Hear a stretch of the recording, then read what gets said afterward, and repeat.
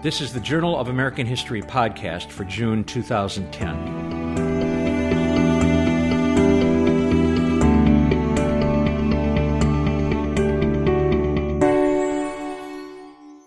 Hello, this is Ed Linenthal, editor of the JAH, welcoming you to our seventh podcast. In this program, we speak with Professor Terri Synder, Professor of American Studies at California State University, Fullerton, and author of a forthcoming article in the JAH, Suicide, Slavery, and Memory in North America. Terri, welcome to the podcast. Thank you. Terri, what led you to write about this topic? Well, I think like many scholars, this was a project that came to me while I was working on my first book. And in my first book, I read pretty deeply in county court records of Virginia and was mostly immersed in the 17th century. As I was reading through those records, I came across a spate of suicides by indentured servants, very young, mostly men, in the middle decades of the 17th century. And meanwhile, reading in the legislative records for Virginia, I came across petitions from slave owners who were seeking compensation for their slaves who they had claimed had killed themselves. And as well in local newspapers, I would come across accounts of suicide. So I became interested in the topic and the way it was discussed and its legal ramifications, and that was the genesis of this article. Terri, talk with listeners about the challenges you faced in the evidentiary base for this article. One of the challenges in studying suicide is just to think about what is suicide. Throughout my work, both the piece in the JH and the other larger book project I'm working on, it's important to distinguish between intentional suicide. That's really what I'm concerned with. Even in the 17th century, when suicide was a felony, legal treatises would distinguish between those who committed suicide or killed themselves intentionally and others who did so as a product of mental disturbance, who were simply not of sound mind. But at the same time, that seems like a fairly clear distinction.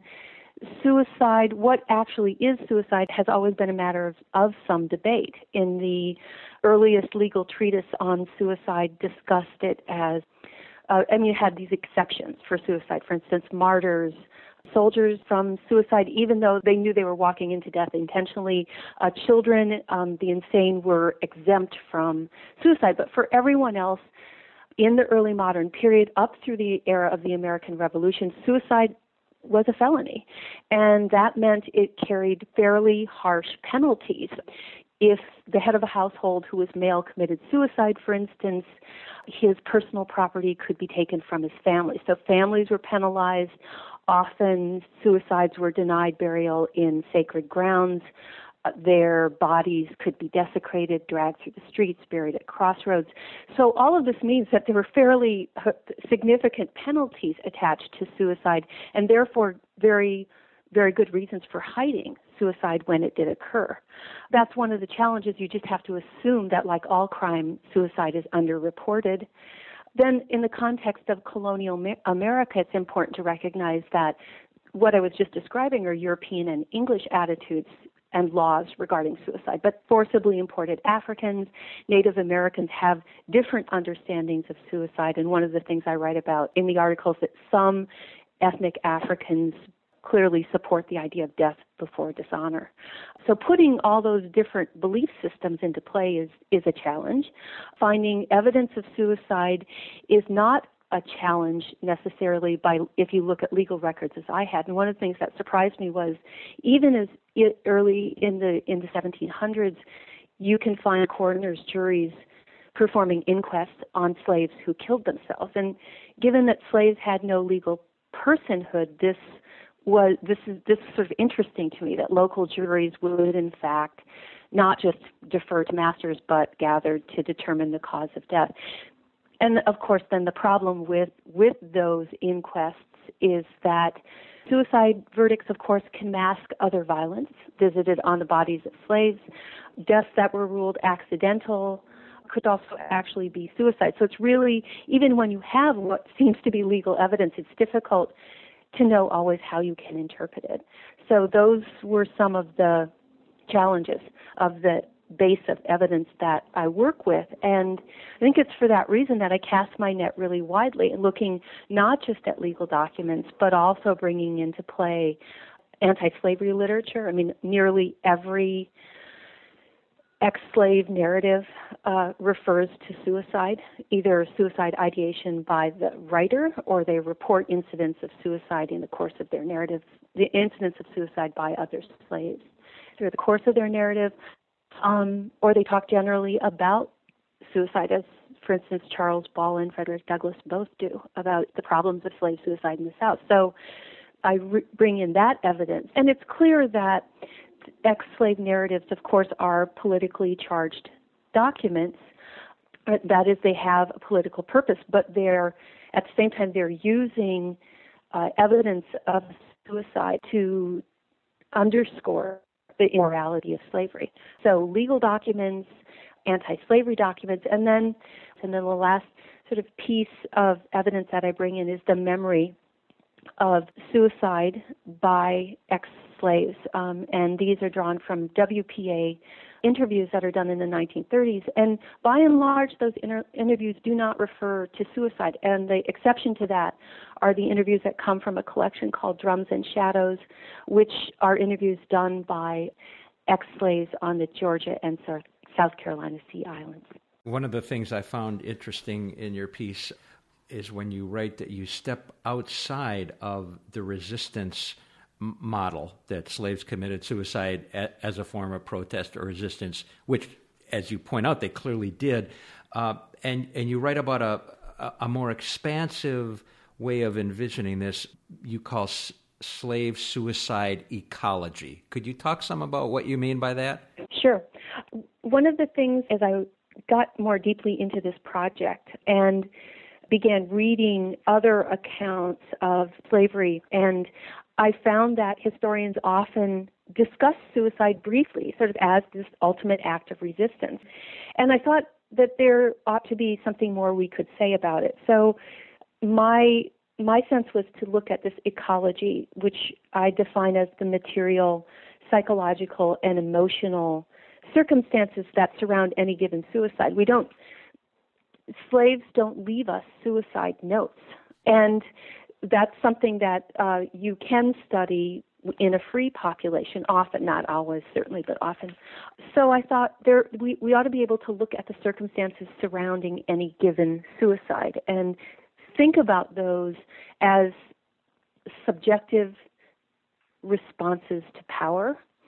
Think about those ecologies and slaves who choose suicide as a kind of a window into their worldview and their personal experiences of power. So that's where I think ecologies gets me. And so I think we can all imagine forced kidnapping, rape, family separation as, those are readily imaginable motives for suicide. But I wanted to try to parse those a little more carefully. So in my article, I talk about the possibilities, the ethnic origins, physical pain. So I think about ecology as being this set of material, psychological, and emotional circumstances that surround any given suicide by a slave. And I try to parse it more carefully, thinking about religious beliefs, gendered entitlements, family and household composition, physical pain, immediate incarceration, that these are all can be part of the ecology that surrounds the suicide of any given slave. And I'm sort of interested in parsing those power relations more carefully. And that's why resistance does not, that's how I step outside of the resistance model. So in a way then these ecologies are really a set of meaningful contexts that allow you to nuance what any particular suicide might mean. Yes. And personalize it in many ways, really. Yes. Yeah, exactly. Talk about the image that continues throughout your piece about the flying African. Well, the flying African folklore emerges from the Georgia and the South Carolina Sea Islands. And Historians agree, or surmise is a better word, that folklore had its roots in a collective suicide by a group of Igbo in 1803. And one of the interesting things about the flying African folklore is so that it shows up in a variety of places, but one of the places it shows up is in the ex-slave interviews from the 1930s, particularly from those ex-slaves who are still in the region of the Georgia and South Carolina Sea Islands. And there is some variation in their accounts of the flying Africans. The basic story that they tell, or that many of them tell, is that Africans were fooled or tricked, brought to America, and they were put in the fields to work, and they flew away instead of working. The flying African folklore often captures some of the ecologies of suicide that I talk about in my article. In different accounts will note that these Africans who flew away couldn't speak to one another. And I think earlier in the article given an account of someone who reports that Africans who are imported and meet others who can't understand them resort to suicide. The flying African tales often talk about the power of brutality, so that when the overseer comes with the whip, they fly away. And again, you can find suicide as a response to brutality. And even the flying Africans refer to the trauma of the Middle Passage. They talk about slaves who were fooled aboard a ship, and they come here and they can't understand people, and they don't understand the labor system or its brutality, and they, in response, fly away. So the idea is that flying African folklore is somehow based on the 1803 collective suicide of Igbo off of the Georgia and South Carolina Sea Islands.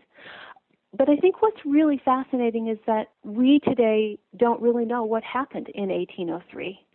The only written account that survives by a slave trader notes only that these Igbo were being shipped up. They had been landed in Savannah and were being shipped north. They'd been sold. They were on a small ship, and they rose against their confinement. The captain and the sailors of the ship jumped off and drowned, and the ship ran ashore, and the Igbo took to the marsh. The original written document does not mention the word suicide, but it's clear that some later accounts and historians treat this as a collective suicide. And in fact, not the ex-slaves interviewed, but the interviewers, the people asking the questions in the 1930s, asked deliberately about Igbo's landing. And they asterisk their question and say that's the place where Igbo landed in 1803 and marched into the water singing and deliberately drowned themselves. So they know the story in 1803. So the slaves, some of them agree with that story, and it gets transformed not into walking into the water drowning, but it gets transformed into Africans flying away. So, but what I think is interesting is there are competing versions of what happened at Igbo Landing in 1803. Was it an accident? Was it suicide? Did Africans fly away? The place name Igbo's Landing survives. Timothy Powell, an anthropologist at Penn, has written most extensively about it, but there is, as of yet, no marker. But it is not difficult to find this story in even tourist literature that's from Georgia today. Terri, talk with listeners about the changing interpretations by white folks of slave suicide. One of the things to understand is that initially you have a range of responses by empowered, let's just call them empowered onlookers, masters, traders, sailors. They react to slave suicide sort of through bewilderment, and they want to control it. Obviously, I mean, that's seen in the Middle Passage where they use the technologies, right, the nets to catch slaves who tried to jump overboard, or the instruments used to forcibly feed slaves who were trying to starve themselves. But traders also often equated slave suicide with what they called stubbornness.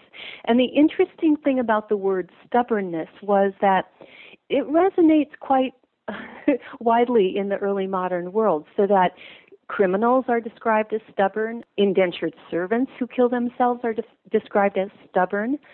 And suicide itself is understood to be the act of a stubborn self. I mean, what the early modern point of view is that you submit to the lot that God has bestowed on you. To choose suicide is to fight against your God-ordained fate, if you will. And so suicide itself is seen as a sort of form of stubbornness, and that's why it has to be punished by felony. Over the course of the 18th century, there is a great debate about suicide, and in fact, I think historians are not sure where that debate really begins. You can certainly find it in the work of Enlightenment philosophes. Other historians will point to the fact that even though suicide was a penalty, juries show an increasing lack of enthusiasm for punishing the suicide's families. So, in other words, if the head of your household killed himself, a jury might ask you to hand over his personal property.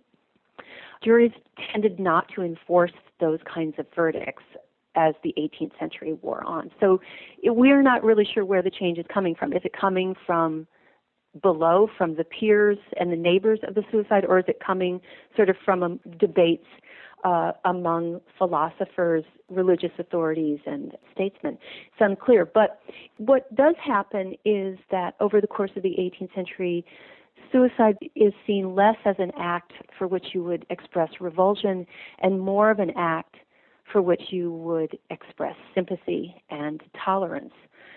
One of the ways to see this is in the wake of the American Revolution. Suicide is decriminalized, in many American jurisdictions, and part of that is this effort to make the common law conformable to Republican principles. And Thomas Jefferson himself argues that the state has no business penalizing suicide. It's making suicide a felony is a fruitless deterrent, he argued. In the wake of the revolution, you see the decriminalization of suicide accompanies these changing attitudes that we ought to extend sympathy toward individuals who kill themselves rather than revulsion, and that there's no reason to punish them. That debate continues on. I think, and even today we could say that suicide really still occupies this uneasy divide between the extent of individual conscience and private will, and that sort of sphere of liberty over which the state has no control, versus really what the public has a legitimate interest in. One of the interesting moves I saw was from your description of stubbornness to nostalgia, so that it seemed, if I'm reading right, that there was a sense among white folks that slaves were in fact missing something. They were longing for something, and they understood that there could be a kind of fatal nostalgia involved in suicide. Is that correct? Yeah, that is correct. That's part of the move, but of course that's important to recognize that onlookers, and of course this comes through in abolitionist literature, but also to a certain extent in the popular press, do begin expressing the idea that of sympathy for slaves who commit suicide. And yet, we shouldn't lose sight of the fact that if you are enslaved in the South, your master or your overseer most likely will decapitate or in some way desecrate the body of any suicidal slave to use that slave as an example or a deterrent to others. So, right, you do see attitudes changing over the course of the 18th century. We move away from the idea that slaves are committing suicide out of stubbornness, and there's an expression of more sympathy, or one might even say understanding for the act, certainly in abolitionist literature and in the popular press. And yet masters and overseers don't necessarily share in that. I think it's just important to remember that. Yes. That we can find evidence that masters or overseers will desecrate the bodies of suicidal slaves up until the Civil War. Terri, I was fascinated in your piece when you write, such themes, natural rights, the entitlement of the self, and the extent of individual liberty, were central to the cultural and political debates that marked the emergence of the modern era. And these discussions about these enduring issues were also being talked about with regard to slave suicide, so that your piece, while focused on suicide, really does open out onto these enduring issues, doesn't it? Yes, I think it does. I mean, one of the recurring phrases in ex-slave narratives and in abolitionist literature is the idea that slaves too have the right to choose between liberty and death, right? That this is part of a right that accrues to a political subject. And I think, as I point out in the article, when John Locke is trying to illustrate what it means to be free from arbitrary power, and this for him is he's trying to illustrate what a natural right is, he uses the idea of a slave who, he says, if a slave finds that the hardship of slavery outweighs the value of his life, then it is within the slave's power. It is therefore the slave's natural right to draw on himself the death he desires. And I found that fascinating. And as I said, abolitionists will pick up this theme using the idea that slaves have a right to choose death. In one of the tracts, the Thomas Day's The Dying Negro, that was originally published in 1773, it is a poem. What's interesting about that is you have a slave who the heavens are opening and a slave who's saying to God, I'm giving you back this unpolluted blood, right? I'm killing myself and I'm giving you back this unpolluted blood. And that, too, is a very modern idea, the idea that a suicide, right, we go back to the early modern era when suicides could not be buried in sacred ground, right, would have been buried at a crossroads or in some way. To say, I'm giving you, God, back this blood and it's unpolluted suggests, that there's been a revolution in consciousness. The idea that the suicide, in fact, rather than being abhorrent, is part of the slave's natural right. It's his natural liberty to choose that over a corrupt and immoral system of domination. Finally, Terri, talk about slavery suicide as a form of resistance. Well, I think the way I write about it in this particular article is that you have the story of the Igbo, which I have talked about, and you also have other incidents. I give a couple of examples from Virginia where it seems to me that what's happening is that slaves kill themselves, and all of the other evidence suggests that they do so when a planned collective revolt has failed in some way. There are other details associated with the suicide that suggest that there was a larger act of resistance going on. And then the idea of revolutionary suicide is the sense that one would fight oppression that might lead you to despair rather than to accept a system of domination. And that's Huey Newton's definition, not mine. But that is definitely part of the history of suicide. I know historians are wary of taking a sort of modern definition like Newton's and projecting it back on the past, but it seems to me in some incidents we see that. Slaves who simply refuse to get up, refuse to work, arguably are acting in a way that is fighting oppression, and they know that they're risking death by doing so. So both collectively and individually, yes, I think you can construe suicide in that sense, that it is an act meant to deflect forces of domination. Yes, thank you. And finally, my second finally, you've mentioned that this piece was part of a larger book project. Can you say a little bit about this larger project?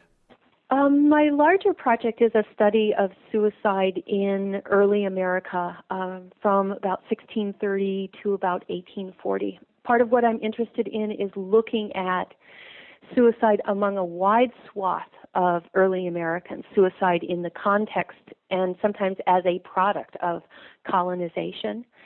But I'm also interested in looking at the modernization of suicide in the United States. So to go from the viewpoints brought in by English and European colonizers, right, that suicide is a sin and a felony, and to sort of put that in dialogue with the attitudes brought in by forcibly emigrated Africans, Native Americans who were here, and then to watch what happens to all those attitudes as we move through the 18th century and approach the Revolution. And then finally, I think one of the things I want to do in my project is to think about how suicide was used as, and particularly in the abolitionist movement, as a potent political symbol. And I think a very effective political symbol of everything that was wrong with slavery. So it is both a study. I look at actual suicides. I look at legal, religious, and philosophical changes with regard to attitudes towards suicide. And I also look at suicide as a political image that we see especially well in the abolitionist movement. Terri, thank you. It's a fascinating project, and thank you so much for taking the time to do this podcast with us. You're welcome. Thanks for asking me. This podcast is produced by the Journal of American History, the leading scholarly publication and the journal of record in American history. Visit us on the web at www.journalamericanhistory.org. Please support the Journal by becoming a member of the Organization of American Historians. Subscribe online at www.oah.org, and you will receive a printed copy of the Journal 4 times a year.